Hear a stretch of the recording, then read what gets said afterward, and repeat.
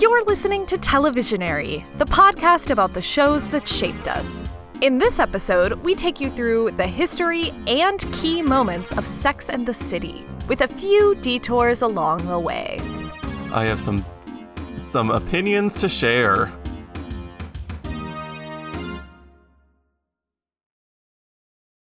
One, two, 1, 2, 3, 4. Ba ba ba da ba ba ba ba da ba da ba ba ba ba da da ba ba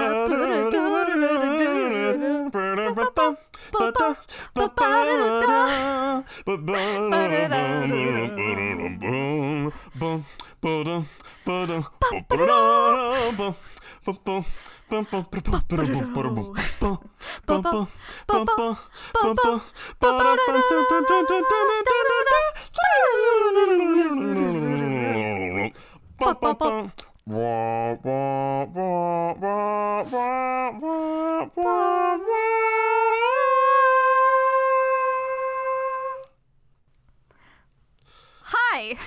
Hello! That is going to sound so good when it's cut together. I bet it's going to match up exactly. It's going to be perfect. Our pitches were matching exactly. They sure were, and I totally stayed on the same key the whole time. Yeah. I'm sure of it. It's pretty incredible that you have such a wide range. Oh, well, thank you. I guess I do. I mean, your range sounds quite wide as well. Wow. So, thank you. We're just a couple of power hummers.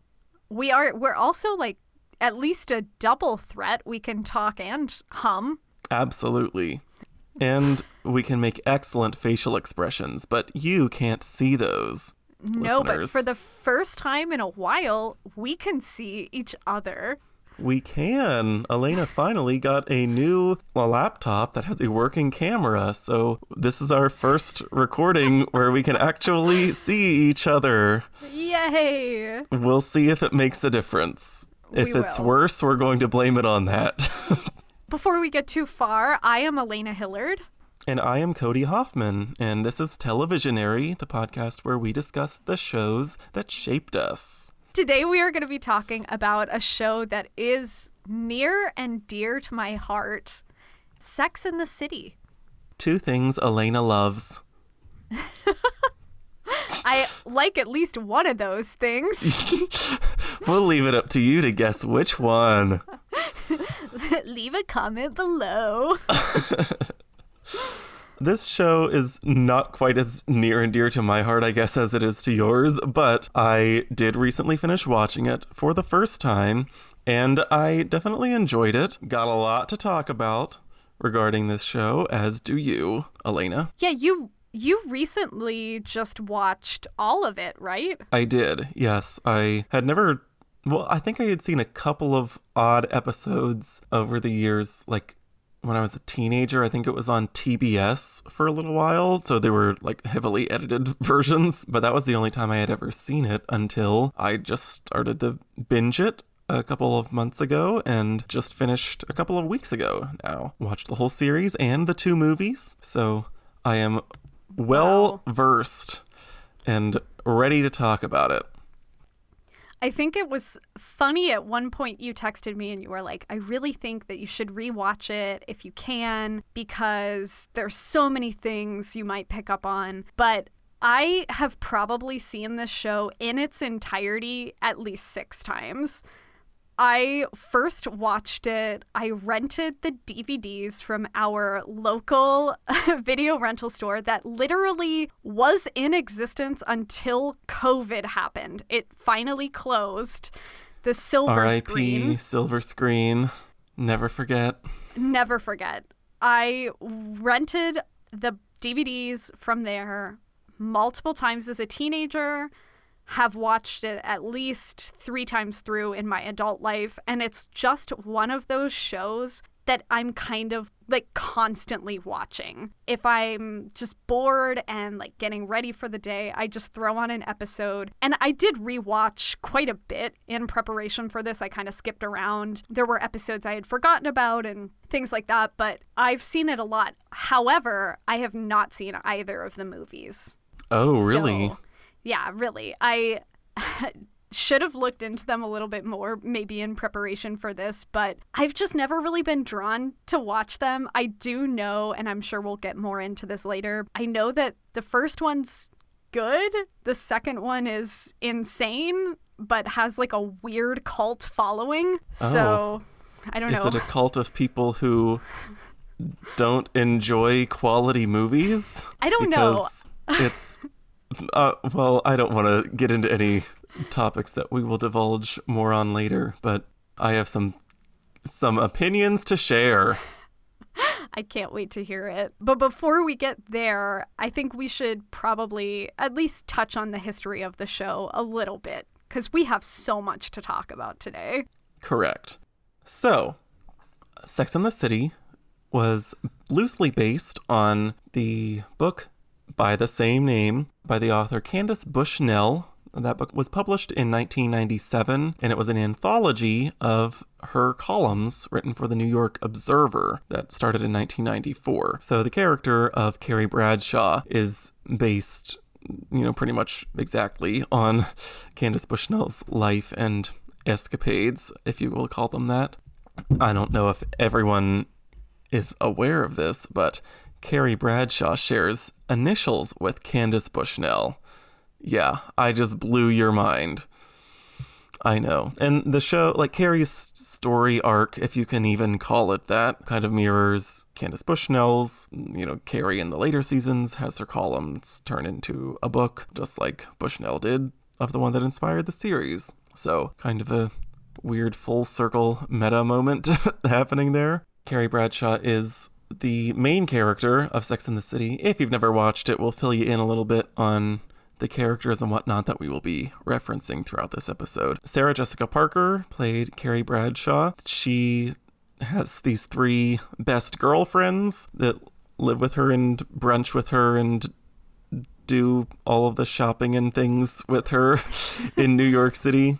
Anyway, her 3 friends are Miranda Hobbs, portrayed by Cynthia Nixon, Samantha Jones, portrayed by Kim Cattrall, and Charlotte York, later Charlotte York McDougal, and then Charlotte York Goldenblatt, portrayed by Kristen Davis. Thanks for that. Yeah, I gotta keep things straight here, Yeah, and I think all 4 of these women are definitely the cornerstones of the show, and as we'll go on to discuss, they each sort of fit, I don't want to say a stereotype, but they each are a very specific kind of personality trait. And I would say most people, even if you haven't watched the show, are kind of aware of that. There is sort of this general sense that these characters have become roadmaps for women in a certain way and have become something to identify as.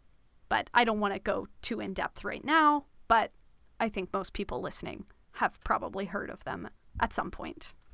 Probably.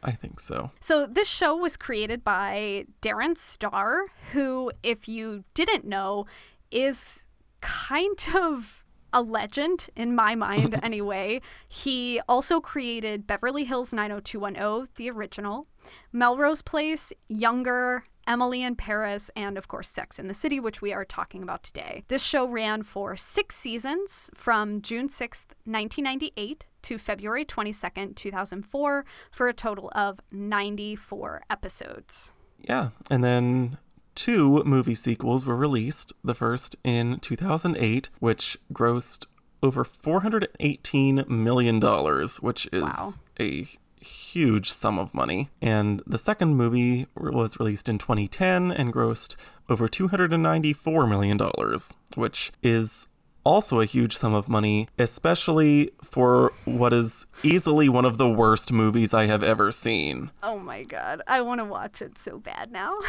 You need to. I can't believe that you haven't. I can't believe Really? I haven't either. Honestly, the first movie is basically just like a mini season of the show. Like, it's basically 5 episodes of the show just kind of cut into movie form. And in that way, it's not like, it doesn't feel terribly original or necessary, I guess, because it really is just like a continuation of the story from the series. The second movie is the polar opposite. It is an excursion that the ladies take to Abu Dhabi, and it's a 2.5-hour movie that is absolutely at least an hour and a half too long for the amount of story that is going on. It in no way feels like anything Sex and the City had ever done in a bad way, because there are just like hijinks. Like at the end of the movie, the ladies are like someone tries to buy a purse from some black market stand in the middle of an Abu Dhabi market or whatever, and then the ladies get like chased out of the market area by all these men who you can only assume would stone them, but then the ladies end up like running into some back room where there are a bunch of ladies in burqas who have fabulous outfits on under their burqas, and the girls borrow the burqas to escape this horde of men who are trying to hunt them down, and it all just feels pretty racist, and it's not a good look. Yeah. Also, the entire thing is basically a commercial. Like, it feels like just a commercial for Abu Dhabi, except they didn't even film it in Abu Dhabi. They filmed it in Morocco. Wow. Because Abu Dhabi wouldn't let them film there, probably because they saw the script and were like, no thank you. Oh my God. But yeah, it's basically a huge waste of 2.5 hours, so you don't need to watch the second one unless you, like I said, enjoy low quality films. It is not integral to an appreciation of Sex and the City by any means. Moving on from a movie that probably didn't need to be made to a TV series that didn't need to be made. That's a very good segue. Thank you. We should mention that there was a prequel series called The Carrie Diaries, which aired on the CW for 2 seasons from 2013 to 2014. And this is weird to me for a couple reasons. First of all, and I think that you mentioned this to me, for a show that ran as long as Sex and the City did, we really know nothing about these characters' backstories. And after I read the synopsis of The Carrie Diaries, what little we did know about Carrie's backstory doesn't even really match up with what ended up happening in The Carrie Diaries. It's not canon, in my opinion. Interesting. I think that I tend to forget about this, but these women are like nothing up until the point that the show starts, at least for us. We really know very little about them. Yeah, it's like their lives begin when we meet them in the pilot. Like, we just know nothing about who they were before they moved to New York, who they were before they got their current jobs, or like whether any of them even talk to anyone in their family, which of their family members are still alive, where they went to school, where they grew up. Like, I was thinking about Carrie being the lead character and trying to think of, while I was watching the show, trying to think of why she turned out the way that she did, you know, and trying to think of what in her background might have made her so materialistic and so like intent on only finding her worth in a man. And the only thing that we know about her from her background is one episode where we find out that her father was not in the picture. We don't know anything else about like whether she even talks to her mom, whether she has any siblings, whether she has like any grandparents that influenced her in any way. We don't know where she grew up. We don't know like where she went to college. We don't know anything about her. And in some ways, that feels like the laziest writing in the world to me. That feels like such a mistake and one that could have easily been corrected. But on the other hand, it makes me wonder, is that intentional? Are we only looking at Carrie for who she is now because who she was before she got to New York and became quote-unquote somebody doesn't matter? Because once you've made it in New York, then you're a real person.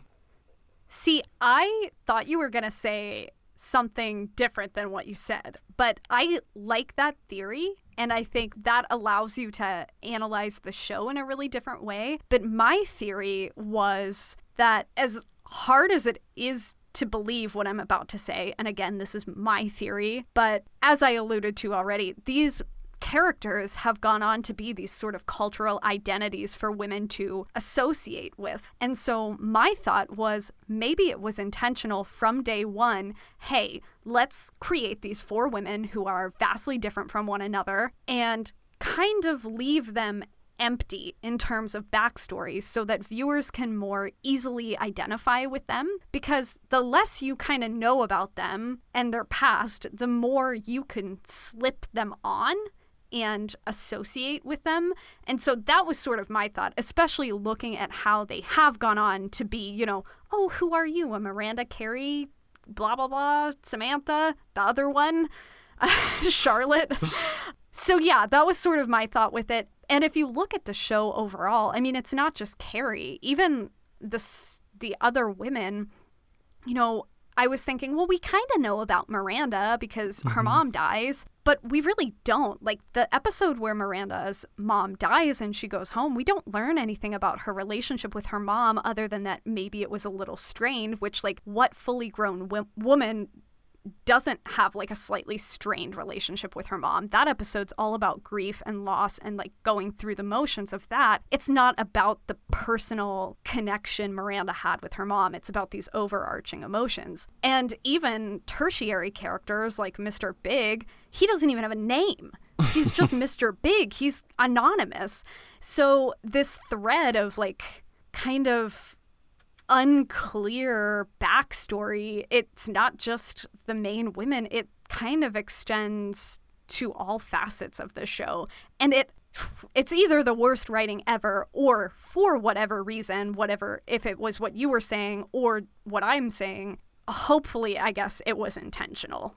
I can absolutely see how it could have been intentional. And I think you make a lot of good points there, and like the way that these characters were sort of just envisioned more as personalities than as people. And so in that way, like it makes sense that they wouldn't need to fully flesh out the backstories. And clearly it wasn't necessary for people to relate to the characters and to identify with them and to treasure them and care about them. But I also appreciate writers who can take the time to really fully develop people and make me invest more fully in someone's journey, in watching them grow and change from the person that they started out in episode 1 to the person that they become in episode 94. And like you said, these characters, they don't really do that too much. Like there's just not I mean, they do grow and change in certain ways, but it's not like they are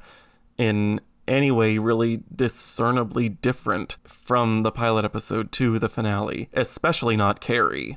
Like, Carrie really doesn't grow at all, I would argue. Like, that's my opinion. Some people might feel differently, but I think that she's still the exact same petulant child in the season or the series finale that she is in the first episode. Yeah, I mean, I would argue the only 2 characters that I see any real change in are Charlotte and Samantha. But even with Charlotte, her change as a person is more to do with elements of her life rather than maybe her internal character changing. She just starts to think about these things she's wanted in a different way, which I guess leads into the fact that all of these characters, in one way or another, are pretty materialistic people. Mm-hmm. Yeah, I agree. For me, I appreciate the show. I enjoyed watching it. It made me laugh many times, over the hundreds of times even, over the course of the 94 episodes. But I have to say that the characters all just kind of annoy me at certain points, which is rare for a show that I enjoyed so much. Like I have a bone to pick with all of them in some way, and I think that's probably mostly because of the writing. Like maybe it's just that they didn't feel like fully realized people enough for me, and so some of the decisions that they made, some of the journeys that they took in their lives didn't feel as authentic as I wanted them to feel, and as much as I expect being a television viewer in 2021, where we've had so many shows that have done character development so well. In the late 90s, early 2000s, we weren't at this point yet. So maybe I wouldn't feel so strongly if I was watching the show for the first time as it aired, but now it just feels hollow to me. I get that, and I don't want to talk about this too much right now because I think I'll probably bring this up a few times, but the show that always kind of corresponds with it in my mind is Girls, because it's a show a generation or two later starring 4 women who are also unlikable, but for a very different reason. It's because they are so developed, I think, and so flawed. And we see them change, but not always in the way we would want them to. And it's interesting, and I'll get into it more in a little bit, but I think that show is a really good foil for Sex and the City because they are fundamentally kind of the same concept done in a different way, and maybe done better in Girls, maybe not. I mean, I think Sex and the City is maybe more a tightly written comedy than Girls is, but Girls is definitely a much more nuanced, edgy show in my mind. I totally agree with that. I think with Sex and the City, there's a question of whether the writers were just lazy, and in Girls, there's no question about that. Like, there is a clear path pretty much the whole way through, but the results were just kind of mixed, maybe, depending on what you're looking for. It's going to be really interesting to see what happens because a few months ago it was announced that Sex and the City is going to be continuing. We are getting another season, but it's not going to be called Sex and the City. It's going to be called And Just Like That, which is so weird. But after having 2 movies already and controversially not having a 3rd movie because it was in the works and out of the works and in the works and out of the works, we finally are gonna get another sequel of sorts, but there's gonna be no Samantha, no Mr. Big, and it kind of begs the question, why are we even doing it? That is a very good question, and it's one that I do not know the answer to, other than just feels like a blatant cash grab. I don't know why there's such a rash of reboots happening lately, because most of them just are not good. I mean, some shows have done them decently well, but for the most part, it just feels like people are seeing dollar signs and wringing any sense of integrity or legacy out of the show that they can. And it just breaks my heart.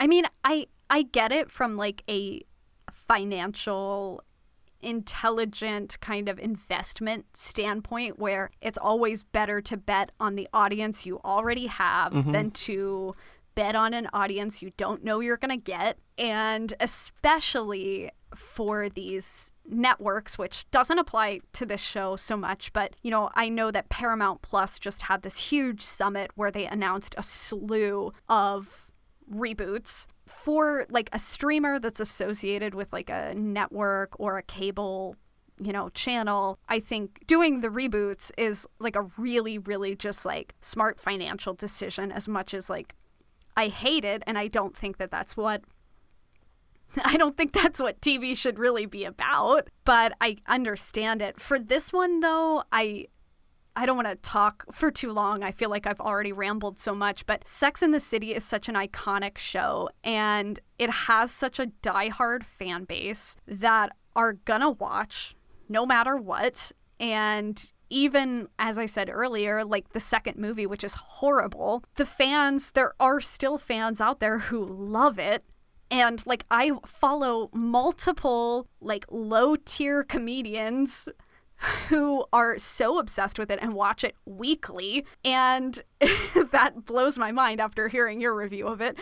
So, like, I think it's kind of a weird dichotomy that exists where, like, the same people who love the original can also kind of love to hate watch the bad sequel. And, like, don't get me wrong, I am gonna watch And Just Like That, but I don't think it's gonna be what I want it to be. I think there is something compelling about the idea of following this group of women who are now, like 20 years older. They're in a different generation. Maybe not 20 years, about 20 years older. Mm-hmm. So they're going to be almost like Golden Girls age women. So, like, that's intriguing. We never get enough of older women, like, living, like, a sexy lifestyle. But, you know, is it going to deliver on that? Like, probably not. Like, it's probably not going to be that groundbreaking or cool. And there's also something intriguing about Samantha not coming back because friendships do change. And I did see that it's not like she died. It's not like something crazy happened.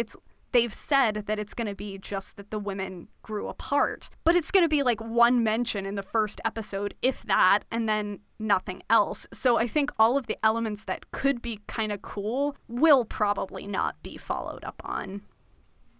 I have that impression too.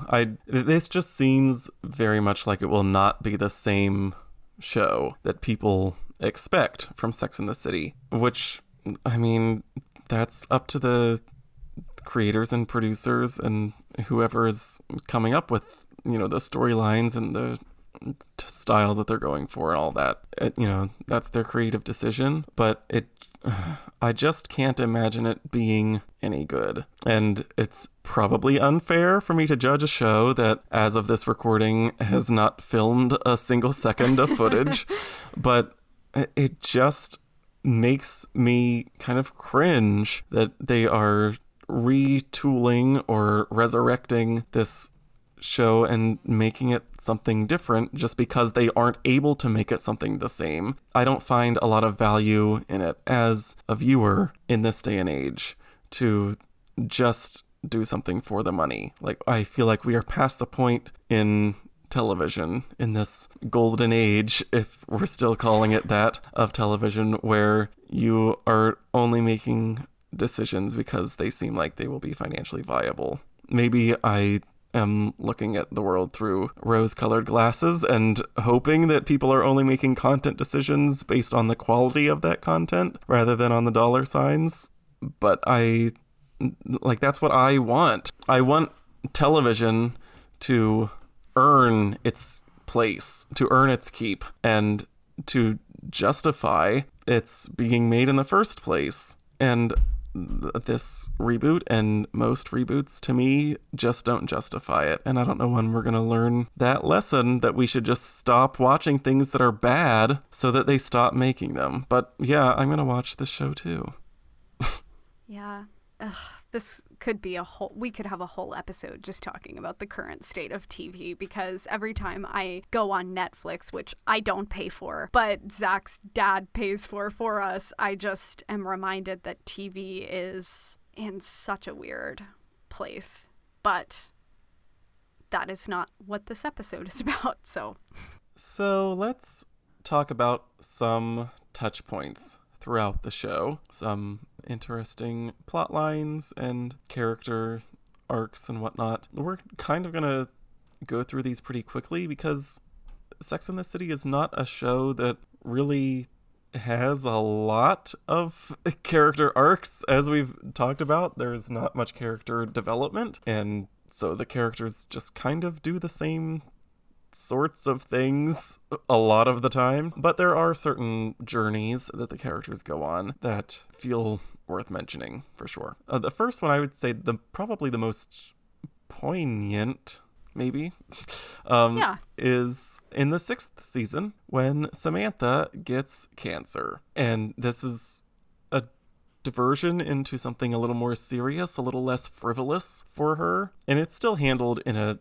comedic way, but it's taken more seriously than you might expect the show to take it. I actually really appreciated the way they handled this with her character, and I don't know, I thought it was a different kind of view of a character's illness journey than I had seen on television before, especially at this point in time, like in 2003, 2004. There hadn't been, too many shows that were willing to broach that subject in a humorous way, or maybe even in any way, really. But it felt authentic still, despite being funny. Yeah, I agree.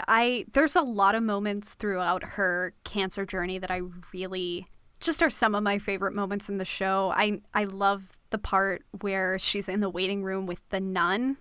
I think that that's a really fun moment. Mm-hmm. Her whole relationship with Smith and, just seeing her navigate this with someone else. But more than anything, what this kind of reminded me of, and it's something that you can easily kind of forget when you're watching, is that Samantha's like about 10 years older than the other three girls in the show. Like, she's supposed to be a little bit older than the rest of them. And I think there's something really compelling about watching her navigate this and sort of in maybe not a super, super deep way, but in a way, like kind of grappling with mortality and these deeper things. I don't know. It's fun to watch, and she's such an amazing actress. She's definitely my favorite character out of all of them, and she handles this whole arc very well, I think. I agree with that. I sort of wish that it had happened earlier in the series, to be honest, because it for me is probably Kim Cattrall's best acting throughout this season. But it also feels the most like it was what I was waiting for, I guess, in terms of character development. That journey does kind of shape her as a person, where before she had just been the hilarious slut whose puns I admired so much. And, there was not any depth to her character really at all. And then you get, smacked across the face with a cancer diagnosis, which happens to, so many people. And it really did shape her perceptions of things and changed her in ways that you wouldn't expect a character to change on this show. Yeah. I just really liked that they were willing to go there, because I feel like a lot of shows wouldn't. And I honestly didn't expect Sex and the City to go there, but they did, and I appreciate that.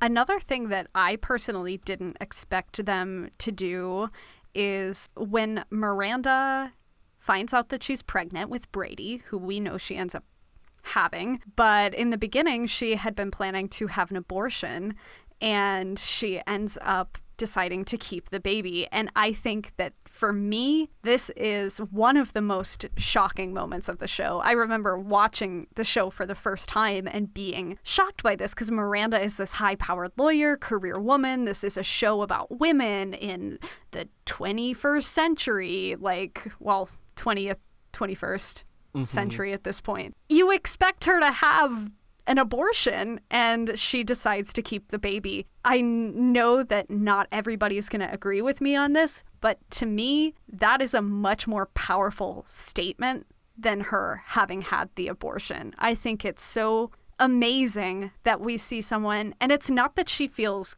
guilted into not having the abortion or anything like that. It's just she decides that that's what she wants and she does it. And really, isn't that what the right to choose is all about? I absolutely agree with you. I think, you spend that whole episode expecting that she's, going to get the abortion at the end. And even earlier in the episode, you hear Carrie and Samantha just sort of flippantly talk about the abortions they've had. And it's, clear that the show's stance is, abortion is, not a big deal for us to talk about anymore. And then Miranda does make the choice to have the child. And yes, she is afraid of motherhood, and it's not something that even later in the series she is shown necessarily being excellent at. But she's a woman who made her choice to have a child, and at first does not really care to have the child's father in the picture. That changes over time, but I think you're so right that it really is a stronger statement for her to not have the abortion. Based on some of the research that I have done, there were a lot of, feminists and, different people writing think pieces about the fact that, she chose to have the baby instead of having the abortion. And I just feel like those people kind of missed the point. Yeah. Like, you don't have to show a character deciding to have an abortion just to show that you are liberal and that you are progressive. There are liberal and progressive people who want children and realize that even if it doesn't come about the way that you thought it would, doesn't mean that you can't make it work in your life. This was another piece of the show that I felt really represented real life in an authentic way. Yeah. And as a counterpoint to Miranda, I guess maybe not a counterpoint, but, you know, Carrie's arc through this episode where she is thinking about when she had her abortion and she's going back to visit the guy that got her pregnant and he's still working at like the same job or whatever and thinking about it. There was also a lot of critique about her doing that, about her exploring, you know, what it would have been like had she kept the baby, how old the baby would have been, and feeling kind of guilty about it. And I just don't think that that's that weird. If you do have an abortion, it's going to weigh on you, and I don't think it's an easy decision whether you believe life begins at birth or beforehand. If you like, it's a potential change to your life, if nothing else. And so I think even critiquing Carrie and her rethinking of like what her life could have been like had she had the baby, there's nothing wrong with that because that's relatable. Like, I think so many women, even if they've never had an abortion, could easily start thinking about what their life would be like had they had kids, had they not had kids. Like, I don't think that should be critiqued, but I do know that there are many people out there who do critique it. So yeah, I think this is definitely not the first time that abortion was sort of discussed and evaluated on television, but I don't think that it had been done quite in this way before. At least I'm not aware of it being done like this. I appreciate that the show does that, but I like just knowing how much flack the show gets from all sides for the ways that it like presents its characters and the way that, you know, there's just such a debate around, is the show feminist or anti-feminist or post-feminist or whatever, you know, and we'll get into that more a little bit later. But the show, no matter how it handled this subject, it was going to get criticism from some corner. absolutely. And I think that it took the path forward that was smartest, not just for the characters, but also really kind of makes the most impactful message societally, which is that it's every woman's choice. It really is. And you don't have to just get an abortion if you are a liberal person who's not expecting to be pregnant. Like, Yeah.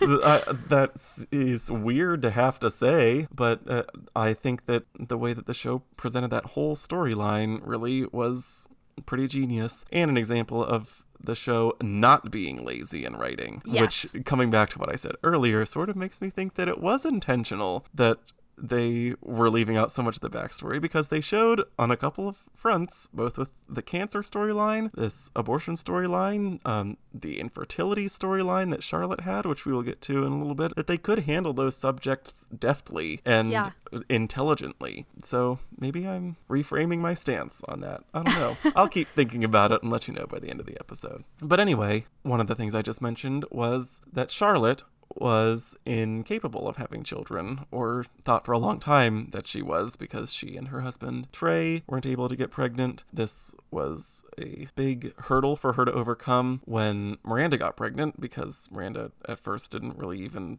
seem to want the child, and all that Charlotte ever wanted basically was a child. I think for me, Charlotte's journey from not being able to get pregnant and then finally making peace with the fact that she wasn't going to, sort of, but then ending up pregnant and adopting and all of that stuff, I think that hers was the most rewarding journey for me. And it's one that probably carries the most significance to the largest amount of people, honestly, watching the show, because that journey is something that so many people have experienced. As much as Charlotte annoyed me most of the time, I was still rooting for her to get what she wanted. Yeah, I think Charlotte is such an interesting character. She's definitely the the one that I kind of relate to the least, but I enjoyed watching her navigate the problems that came her way because in a way she was hit with some of the most high stakes problems. I mean, her whole marriage with Trey, there's the infertility, there's the penis problems that she has with him, there's infidelity, she ends up cheating on him, there's the prenup, the mother-in-law, like there's a lot going on there for her, and she easily could have alienated us even more, I think, had she not been faced with these problems that really tested her quite early on in the series. I don't want to go too in depth here, but like even watching her kind of learn how to move on, they go to that relationship seminar at one point. That is one of the most touching moments of the show, and actually one of the moments in which Carrie is maybe one of her shining moments as just being a good friend, where she grabs the mic and she's like, she's trying to move on. Like, but yeah, I don't know. I mean, it's to take it back to the penis problems that her husband has. I feel like that's a pretty groundbreaking moment in TV. Mm-hmm. Yeah, I'm not aware of other shows that really were that graphic about those kinds of problems, which you couldn't really be on anywhere other than HBO at the time. So that sort of makes sense. But I don't remember the specifics, I guess, so much of what, like the exact journey of that. But I applaud the show for not being afraid to go there with the penis problems, for having the balls to go there, if you will. Because it is a problem that pervades a lot of society and no one ever wants to talk about it. But it is the kind of thing that a group of girlfriends at brunch will talk about. And the show does a really good job of depicting those kind of conversations as they happened, I think. That's one of the ways that the show really does feel like it was breaking new ground. It was showing the real lives of these people and the ways that they discussed them in confidence in their friendship groups. And, you know, it's not a comfortable topic. It's not something that anyone really wants to talk about, but it makes sense that it would come up. Yeah.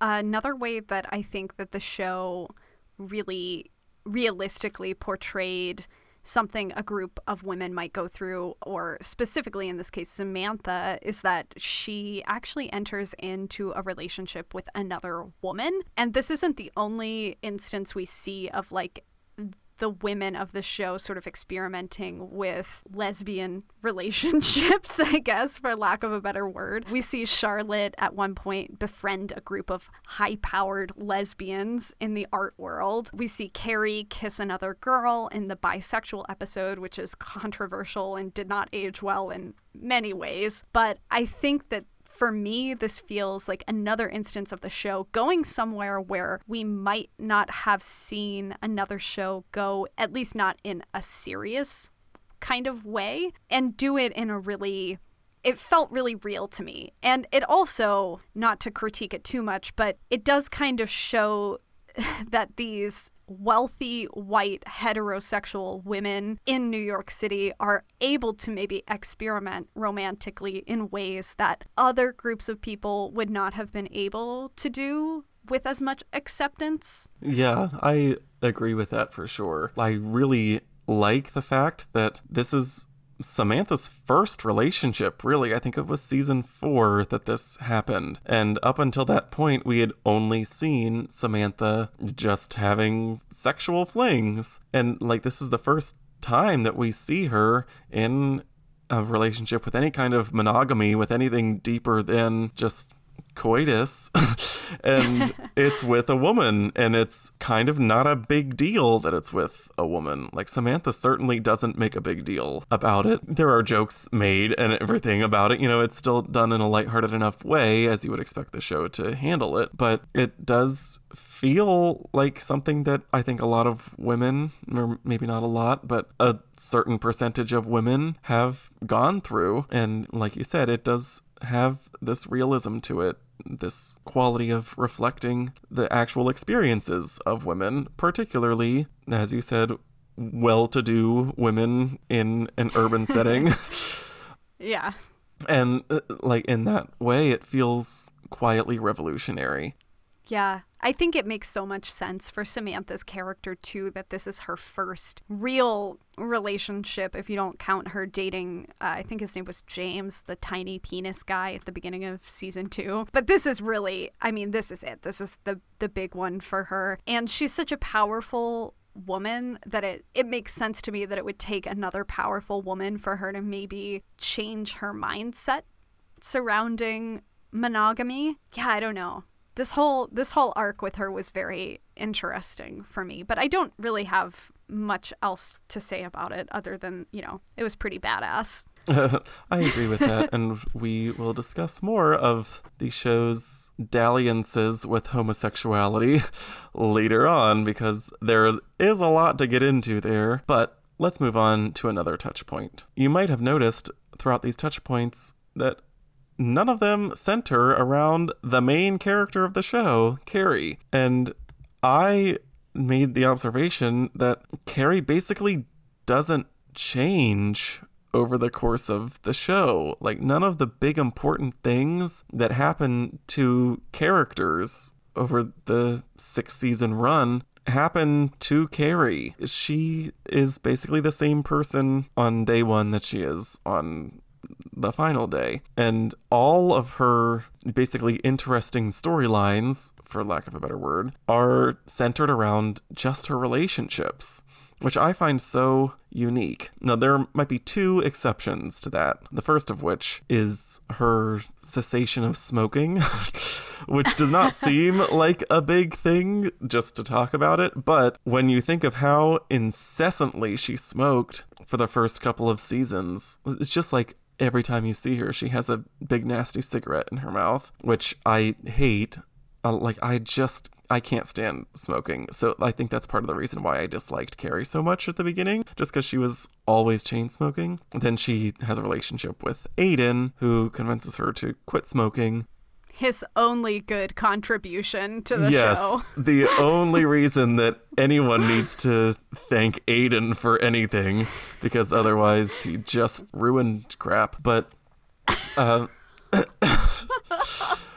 but anyway, that is really the one point in the show when Carrie decides to stop smoking, to stop doing something that she knows is bad for her, that I think, that's her only redeeming quality to me. I just don't really think that her smoking is even really tied to her changing at all, because to me, it all corresponds to Mr. Big. She stops smoking because of Aiden, then she starts fucking around with Mr. Big again. They smoke after sex. She's on and off for a while. And then even in the finale, which I just watched today, where we know Mr. Big comes back to save her, in that episode, someone offers her a cigarette. She smokes it, and then we see her with a pack of cigarettes later in the episode, and she's started smoking again. To me, the smoking is just a symbol. I don't even think it has to do with her as a character really at all, other than it standing in as sort of a representation of where she's at in her romantic life. But I could be wrong, but that is how I interpret it. See, I think the main reason I think it could be something bigger than that is just because I hate smoking so much. And I want to like Carrie. I want to like her, but she's like, everything that she does is it's like she is intent on making me not like her. So when she makes the choice to quit smoking and it kind of sticks, I appreciated that for her journey. And like you said, it doesn't really seem to last. I don't think that she's smoking at all in the movies, if I remember correctly. But it sort of makes sense in the last episode that she would pick it up because she's in France. She's in Paris. Everybody smokes in France, right? I've never been there, but that's what I hear. That's all just what they say dog in the urine in the streets. Yeah, and everyone's walking around with their cigarettes and their baguettes and stepping in dog poop on the sidewalk. Everything's very phallic in France. And so I was willing to excuse that cigarette that she had in the finale and hope that it wasn't a return to that nasty habit. But maybe you are right that I am reading more into it than needs to be read. I do think it's interesting to see her smoking so much just from the kind of point in time in which the show took place. I think that was like right around the time where a lot of laws were changing in New York City of like where you could and couldn't smoke. And then, you know, even after that and in other parts of the country, you know, restaurants not allowing you to smoke in there anymore, bars, etc. So I think for me, it's kind of fun to see it because it feels very much of a different time, but maybe I'm wrong. Maybe vaping has changed everything. Maybe Carrie will be vaping in And Just Like That. The movie's sponsored by Juul. Oh my. I wanted to bring up one more quick point here before we get into some of the like deeper impact of the show. And it's a little moment that happens in the finale, which is never followed up on because the show ended. But in the finale, Carrie's acting like a child, and Petrovsky, the man that she moved to France with, who's one of the worst characters of the show, in my opinion, he slaps her across the face. And even in researching this episode and like typing into Google Petrovsky slaps Carrie, like no one is talking about this. And to me, it feels like such a huge deal. It is way over the line of what anyone should accept in a relationship. And I know that Big ends up coming and saving her and like the show ends and everyone's happy, but it kind of bothers me that it's not really talked about or analyzed more by anyone, because even for Carrie, like that's a lot to settle for. Being slapped in the face? I don't know. Am I like wrong? Like, is this... I just remember being totally shocked when I saw this the first time and feeling shocked every time I've seen it since then. See, I must say that it did not shock me in the way that it seems to have shocked you. Like, I just felt like the character of Petrovsky had such a darkness within him that was not fully explored. Like, you knew it was there the whole time, but you just didn't see the full extent of it. And that slap was the full extent of it. Or maybe not even the full extent of it, but a stronger glimpse than you had seen before. And you just know that she's not going to end up with the guy. So when that moment happened, and she does get slapped, for me, it was like, okay, finally, this is the thing that will, you know, wake her up and make her put this guy behind her. But I like that you brought this up because I honestly wouldn't have thought twice about it. I think that it's an important part of